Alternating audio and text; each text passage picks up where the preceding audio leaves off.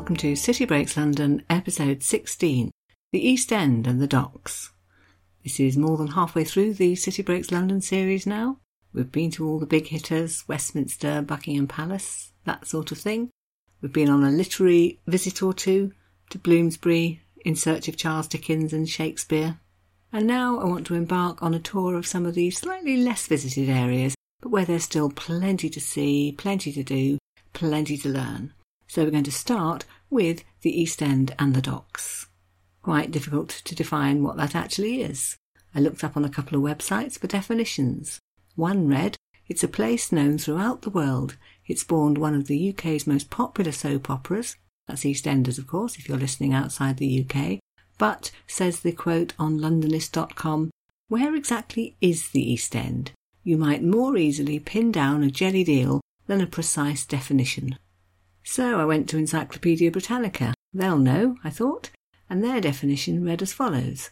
It's a traditional area of London, lying east of Shoreditch High Street, and a whole list of other places they name, and it lies mainly in the inner London borough of Tower Hamlets. OK? If I'm thinking about my own definition, I think of particular places. The Olympic Park, Whitechapel, the Docks. Not really traditionally touristy places, except perhaps for Brick Lane, but nevertheless an area that today is really quite trendy. The Rough Guide, for example, talks about its, quote, creative goings-on in warehouses, art previews, edgy nightlife. So, definitely an area worth an episode. It's always been a different area of London from, say, the West End, an area that's attracted trade and industry and shipping. And there's a reason for that. I read somewhere the sentence, Londoners built their mansions in the West and their factories in the East. And the reason was because the East was downwind, so it would take all the horrible smells away from the posher areas where people were living. And it's an area that really owes its great expansion to the Victorian age, because under the British Empire, in her reign, trade and heavy industry took off. Many more goods were arriving in the city from far-flung corners of the world. New docks were needed. The new St Catherine's Docks, for example, opened in 1827. It had long been an area which attracted immigrants, for example the Huguenots from France in the 1600s, but in the 19th century that really took off, particularly from 1870 or so onwards, thousands of Jewish settlers arriving from Poland, Romania and Russia to escape pogroms. This was where they arrived by ship, and by and large this was where they put down roots. So from then on and all through the first half of the 20th century, most of the people living in the East End were employed at the docks. That came to an end, however, in World War II because the area was so badly bombed. And yes, it was rebuilt afterwards, but it was never the same. Through the 1960s, new waves of immigrants arriving, Bangladeshis particularly, Bengalis. And today, the area has a very ethnically diverse flavour. Mosques, curry houses, and so on, but just more recently, it's begun to be gentrified as well, so that means the appearance of vintage clothing shops, cafes, street art, and a bit of a hub for start-up companies. So really an area that's changed so much over time, and this is typified, for example, in a building on the corner of Fournier Street and Brick Lane, currently the Brick Lane Mosque, but which started life in 1743 as a Huguenot church. It became a Wesleyan chapel, it became a synagogue in 1897, and finally a mosque in the 1970s. So that just typifies the different waves of people who have arrived and settled there. So where to start? I'm going to take a look at the three main communities who settled there, over history, and talk a little bit about each of them. And I want to start with what you might call the Old East End, a community of homegrown Londoners, Cockneys if you will, who lived there alongside all their new neighbours from other parts. Here, for an idea of what I mean, is a quotation from a website called history.co.uk.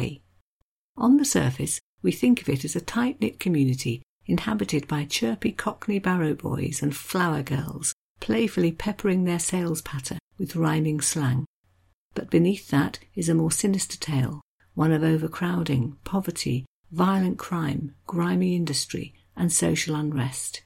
This is the East End that emerged in the Victorian age and which still lingers in the popular imagination.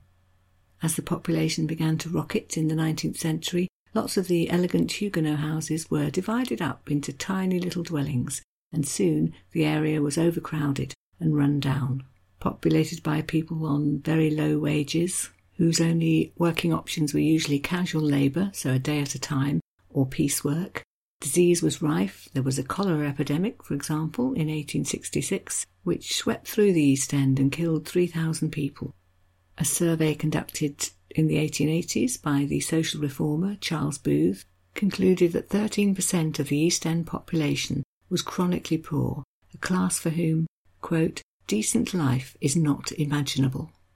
There were well-known philanthropists connected to the area, Dr. Barnardo, for example, who founded the Ragged Schools, and following that the whole series of children's homes, William Booth, the Methodist lay preacher who founded the Salvation Army. They both started their work here in the East End, but the battles were enormous. As late as 1925, a foreign visitor, one Karel Capek, was writing in a book called Letters from England the following description of the East End. Here are miles and miles of grimy houses, hopeless streets, a superfluity of children, gin palaces and Christian shelters. Miles and miles of grimy houses where the whole street consists of nothing but a vast horizontal tenement. Factories, gasometers, railway lines, clay patches of waste ground, storehouses for goods and storehouses for human beings. And that is just the distressing thing about the East End. There is too much of it, and it cannot be reshaped. The area was known for crime, for immorality, for drunkenness, for violence, gangs, prostitutes, robbers, all remembered today in people's imagination because of the one story of Jack the Ripper from 1888. Never caught, he carried out a series of grisly murders, his victims being Whitechapel prostitutes. In the late summer and early autumn of 1888, there was talk of little else in East London, theories abounding as to who this could be. The person was never caught, but theories included, could it have been a Jew, a butcher, a member of the royal family? And there's been a series of theories and books and papers about this written ever since. You may be interested to know, or you may find it grisly to hear, that you can go on Jack the Ripper tours of this area of London and see exactly where all these things happened.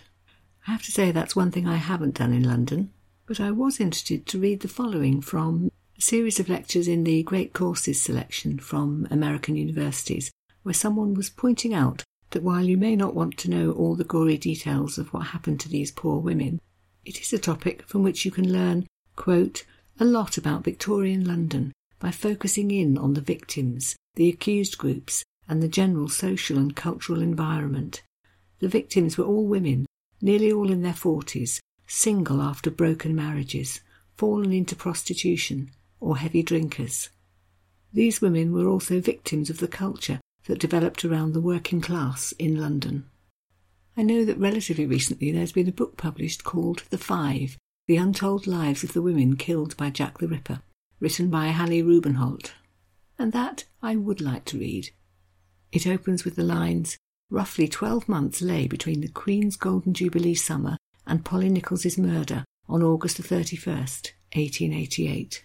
And what follows is a picture of East London as it was then, and as many biographical details as could be found about the five women: Mary Ann Nichols, Annie Chapman, Elizabeth Stride, Catherine Eddowes, and Mary Kelly.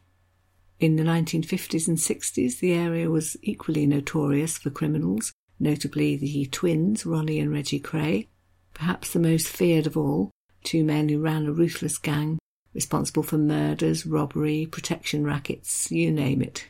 If you research them, you'll find gory details like the fact that they murdered, or I think the book said actually executed, in inverted commas, a member of their own gang who owed them some money. One Jack the Hat McVitie was stabbed to death so violently that he was left pinned by the throat to a wooden floor.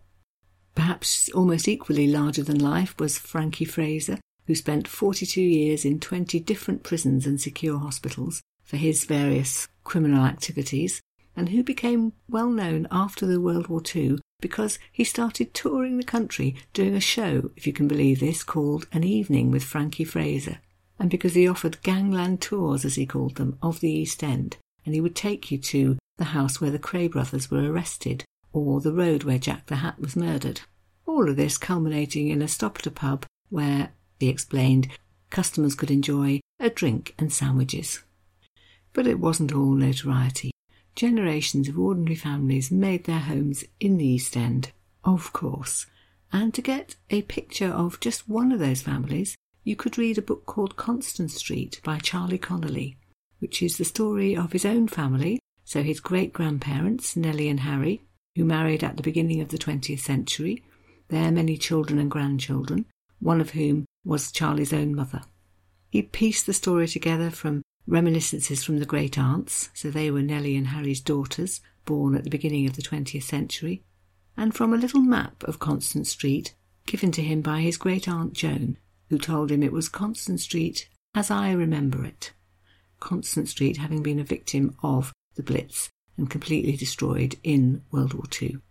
Charlie Connelly introduces the book by saying Constance Street was, quote, a typical street at the heart of one of the poorest areas London ever saw, and that really is saying something. He describes the family life of people who worked often at the Royal Albert Dock or in the local factories, Tate and Lyle, the jam factory, the India Rubber Works, a world of cobbled streets and horse-drawn carts. It is largely family life, the story of the various generations and what happened to them, but it's got historical references too. So there are scenes at the end of the Great War, during the General Strike, for George V's Silver Jubilee in 1935, and at the end of the book, a description of Black Saturday, when the German bombs arrived and destroyed Constance Street. Here, for example, is what Charlie Connelly writes about Armistice Day in 1918. Quote, Constance Street celebrated the armistice like everywhere else, with an outpouring of joy, a wave of relief, and, eventually, quiet reflection about those who weren't coming home. At 11 a.m. on the 11th of November 1918, the bells of St. Mark's rang for the first time in nearly 4 years. Every factory siren and hooter sounded, and the ships in the docks sounded their horns in an ear-splitting display of celebration. It was a horrendous racket, but for the people of the island it was the most joyous thing they'd heard in years. People streamed out of the factories and industrial works, and men ran home to strip off their work clothes and don their best suit and linen collar. Work stopped in the docks, and barrels of brandy were breached. The pubs of Silvertown threw open their doors, and Constance Street filled with its people, embracing, cheering, laughing, barely able to believe that a war which seemed to have carried on forever had finally come to an end. A few chapters later there's a description of the street party held in Constance Street for the Silver Jubilee celebration of King George V. So the 6th of May 1935. There are descriptions of men fixing bunting, red, white and blue of course, across the street from one end to the other. Union flags everywhere, tables down the middle of the street for a tea party, all the children in paper hats. A real celebration and a real contrast to the tough life that the people of that street, and indeed all of East London, led in the 1930s. As Charlie Connelly explains, quote, things were tough on Constance Street in the mid-30s and in Silvertown as a whole. There were whole streets that were worse off now that Tate and Lyle had closed their Plaistow refinery, turning out 2,300 workers and shed 600 jobs from the Silvertown works, and the docks were not nearly as busy.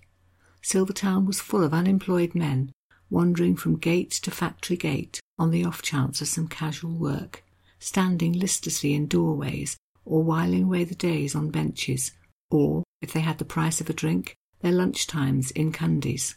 That was the pub. The time passed slowly in Silvertown in those days. It was still measured in the clank and rumble of production and the whistles of the ships, but any jauntiness that sound might once have feasibly contained was absent now. Poverty and overcrowding are characteristic of the greater part of the Canning Town and Silvertown areas, said one contemporary report, which make what is perhaps the largest patch of unbroken depression in East London. Of course, this is all gone now, but one place you can visit to give you a little bit of an idea of what life was like is the Ragged School Museum, just a few minutes' walk from Mile End Tube Station. It's in the same warehouse where Dr. Barnardo opened his largest ragged school, and it tells its story. Thomas Barnardo came to London from Dublin in the 1860s and set up the first of his ragged schools in 1867, wanting to provide an education for free for children who otherwise wouldn't get one. When it was realised how destitute some of the children who were attending were, then the first home was set up too in 1870, leading to all the other Dr. Barnardo's homes. The story is told that on one occasion an 11-year-old boy came to one of the homes and was turned away because it was full. 2 days later he was found dead of exposure, and Dr. Barnardo made then his vow, quote, "No destitute child will ever be refused admission." When he died in 1905, there were 96 Dr. Barnardo's homes looking after more than 8,000 children. If you go to the Ragged School Museum to visit, you'll find that they've recreated a Victorian classroom where you can see what conditions were like. There's a Victorian East End kitchen as well, complete with a tin bathtub. So that's the old East End. What about Jewish East London? Again, I'm going to focus on the 19th century, when big waves of Russian and East European Jews began to arrive, although in fact there had been Jews in London since the days of William the Conqueror. Those who arrived in the 19th century were known to be very poor indeed. There's a street today called Jewry Street, which actually used to be called Poor Jewry Street. There was an organisation known as the Board of Guardians of the Jewish Poor, who existed to do what they could to help, perhaps making loans to people who wanted to set up as independent traders. They ran soup kitchens, for example one in Brick Lane, which we know that in January 1858 was feeding an average of 1,000 people a week. They opened Jewish free schools, and by the 1890s there really was a Jewish feel to the whole area. I read a description of Brick Lane, where many of the Jews lived. Shops with a Jewish flavour selling salt beef, a jeweller's, Rosenberg's the jewellers, a market on Sundays, which would have been unheard of in other parts of London, but the government had given special dispensation for this because they knew that Jews couldn't shop at the usual markets on Saturday because they were observing the Sabbath. You would have seen posters and newspapers printed in Yiddish. You perhaps would have passed the Russian vapour baths in Brick Lane. Steam baths, especially popular with the men finishing work on a Friday evening, who'd go there before they went to the synagogue for prayers. There's actually lots of the remains of Jewish East London to be found, but maybe the best way to see it is to go on one of the guided tours that various companies offer. They'll probably take you to Brick Lane and to Petticoat Lane, which was the centre of the Jewish rag trade, perhaps walk you past the building that was a soup kitchen in Brune Street, and maybe take you into one of the synagogues. When I went, we visited the Bevis Marks Synagogue, built in 1701, the date's on the front, but it's there in the date from the Jewish calendar too, which reads 5461. An absolutely beautiful building inside, old oak benches, 7 chandeliers for the 7 days of the week, the central one being the Shabbat chandelier, proper chandeliers lit by candles, although it's explained to us that these days that's usually only done for weddings and special celebrations. We were shown the 12 columns, which represent the 12 tribes of Israel, and the 10 candles, which represent the 10 commandments. They are written up above the ark in Hebrew, alongside the words, "Know before whom thou standest." It was explained to us that this particular synagogue was the Disraeli family's synagogue in the 19th century, until Benjamin Disraeli's father fell out with the management, something about a dispute over money, and took himself and his family away and had all his children baptised. A fact worthy of note because otherwise his son, Benjamin, would never have gone on to become the British Prime Minister, Jews at that time not being allowed to take such a post. There's also the Sandys Row Synagogue in Spitalfields, London's oldest Ashkenazi synagogue, whose website has details about tours that they offer, some of which will take you round Jewish East London as well as visiting the synagogue itself. Other things which might be pointed out to you that you might otherwise miss, various blue plaques for people like Bud Flanagan, whose original name I'm afraid I don't think I can pronounce. Suffice to say that his surname was Weintrop. You may know of him as a comedian and leader of the Crazy Gang. There's a blue plaque too for the poet Isaac Rosenberg, killed in action in World War I. Perhaps you'll be taken to see the Kindertransport Memorial at Liverpool Street Station, which was erected to commemorate the 10,000 or so children, mainly Jewish, who escaped Nazi persecution and arrived in London, seeking safety. They arrived by boat at Harwich, mainly in the years 1938 and 1939, and then taken by train to London's Liverpool Street Station, where they were taken in by British families, with whom they lived for the duration of the war. Many, in fact, never saw their parents again. There's a plaque by the memorial to the children of the Kindertransport, which reads, "In gratitude to the people of Britain for saving the lives of 10,000 unaccompanied, mainly Jewish children who fled from Nazi persecution in 1938 and 39. Whosoever rescues a single soul is credited as though they had saved the whole world." There's also the Cable Street mural, which is on the wall of the old library in Cable Street, commemorating the Battle of Cable Street, which took place in 1936 and saw the Jewish people who lived in the area joining with the dock workers to prevent black shirts marching through the East End of London. And thirdly, there's Asian East London. I found in a recently published rough guide the sentence, "The southern half of Brick Lane remains pretty staunchly Bangladeshi. Bright-coloured sari fabrics line the clothes shop windows, numerous curry houses." All of that reflecting the period from the 1970s when the newly arriving immigrants tended to come from Bangladesh, and who in fact had such an effect on their new home area that the electoral ward of Spitalfields was renamed in 2001 and is now known as Spitalfields and Banglatown.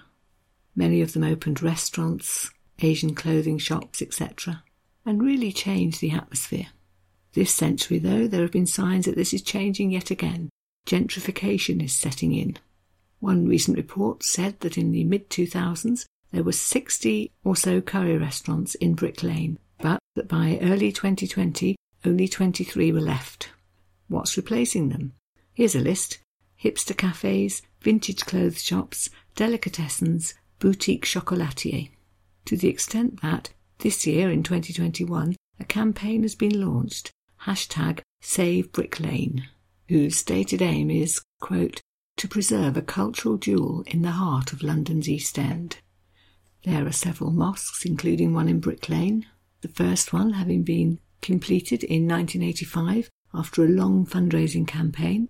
Friday sermons are delivered often in Arabic, Bengali and English, and they offer all sorts of other services to the community too. Schools, a library, fitness centres, English classes, exhibitions, etc., etc. A book which gives a real flavour of life for the Bangladeshi community in Brick Lane is entitled exactly that, Brick Lane, by Monica Ali. The story of Nazneen, a Bangladeshi immigrant who comes to London to start married life with the older man that her family has arranged for her to be married to, and finds immediately that life in a cramped flat in a high-rise block in London's East End is nothing like life at home. Here, for example, is a description of what she sees looking out of her window. It was hot, and the sun fell flat on the metal window frames and glared off the glass. A red and gold sari hung out of a top-floor flat in Rosemead Block, a baby's bib and miniature dungarees lower down. The sign screwed to the brickwork was in stiff English capitals, and the curlicues beneath were Bengali. No dumping, no parking, no ball games. Two old men in white Punjabi pyjama and skullcaps walked along the path, slowly, as if they did not want to go where they were going. A paragraph or two later, there's a description of Nazneen preparing the evening meal. She's already done the lamb curry with tomatoes and new potatoes. She's got a chicken dish from the freezer, but, quote, "there was still the dal to make and the vegetable dishes, the spices to grind, the rice to wash, and the sauce to prepare for the fish that Chanu would bring this evening." A little bit later on, there's a description of various women from the Bangladeshi community discussing the difficulties that another woman they know is having settling in. Quote, "The husband is working, but still she cannot fill her stomach. In Bangladesh, one salary can feed 12, but Jorina cannot fill her stomach." One of the others says, "Where is she going? To the garment factory?"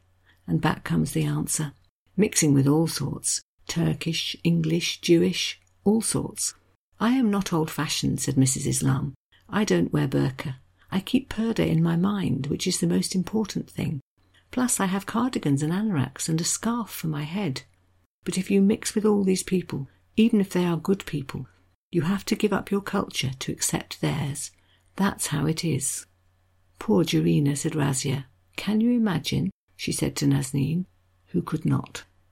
So then, a little bit of an insight into all three of those communities, and I wanted to finish the episode by just talking briefly about the docks themselves. Built then mainly in the 19th century, with names like West India Docks, because that was the one where sugar and other imports from the West Indies arrived in London, or the Millwall Docks, built in 1868 because cheap foreign grain was going to flood into Britain after the repeal of the Corn Laws.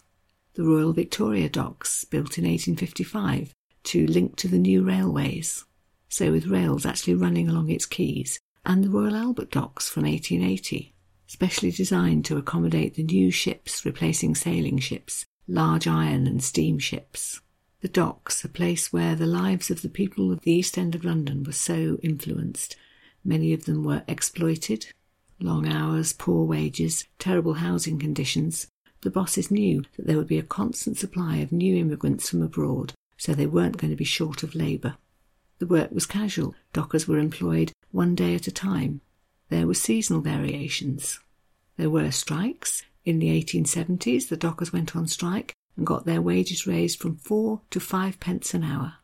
1889 saw the Great Dock Strike, when skilled workers came out in sympathy for the casual workers, and between them they managed to get wages raised again to 6pence an hour, and an agreement was made that contracts would be for a minimum of 4 hours' work at a time.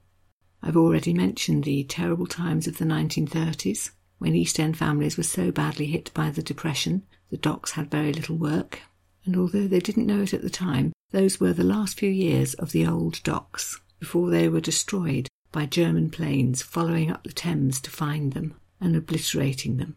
People who were there at the time have written of the inferno which was unleashed, the fact that you could smell the blistering paint on the boats and the burning rubber in the warehouses. I saw a description of planks of wood blown into the air, quote, like matchsticks.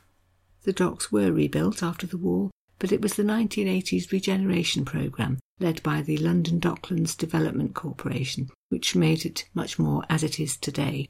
And to gain an insight into what life has been like both in past times and more recently, you can't do better than visit the Docklands Museum at West India Dock, which explains the history of London as a port from Roman times right up until today.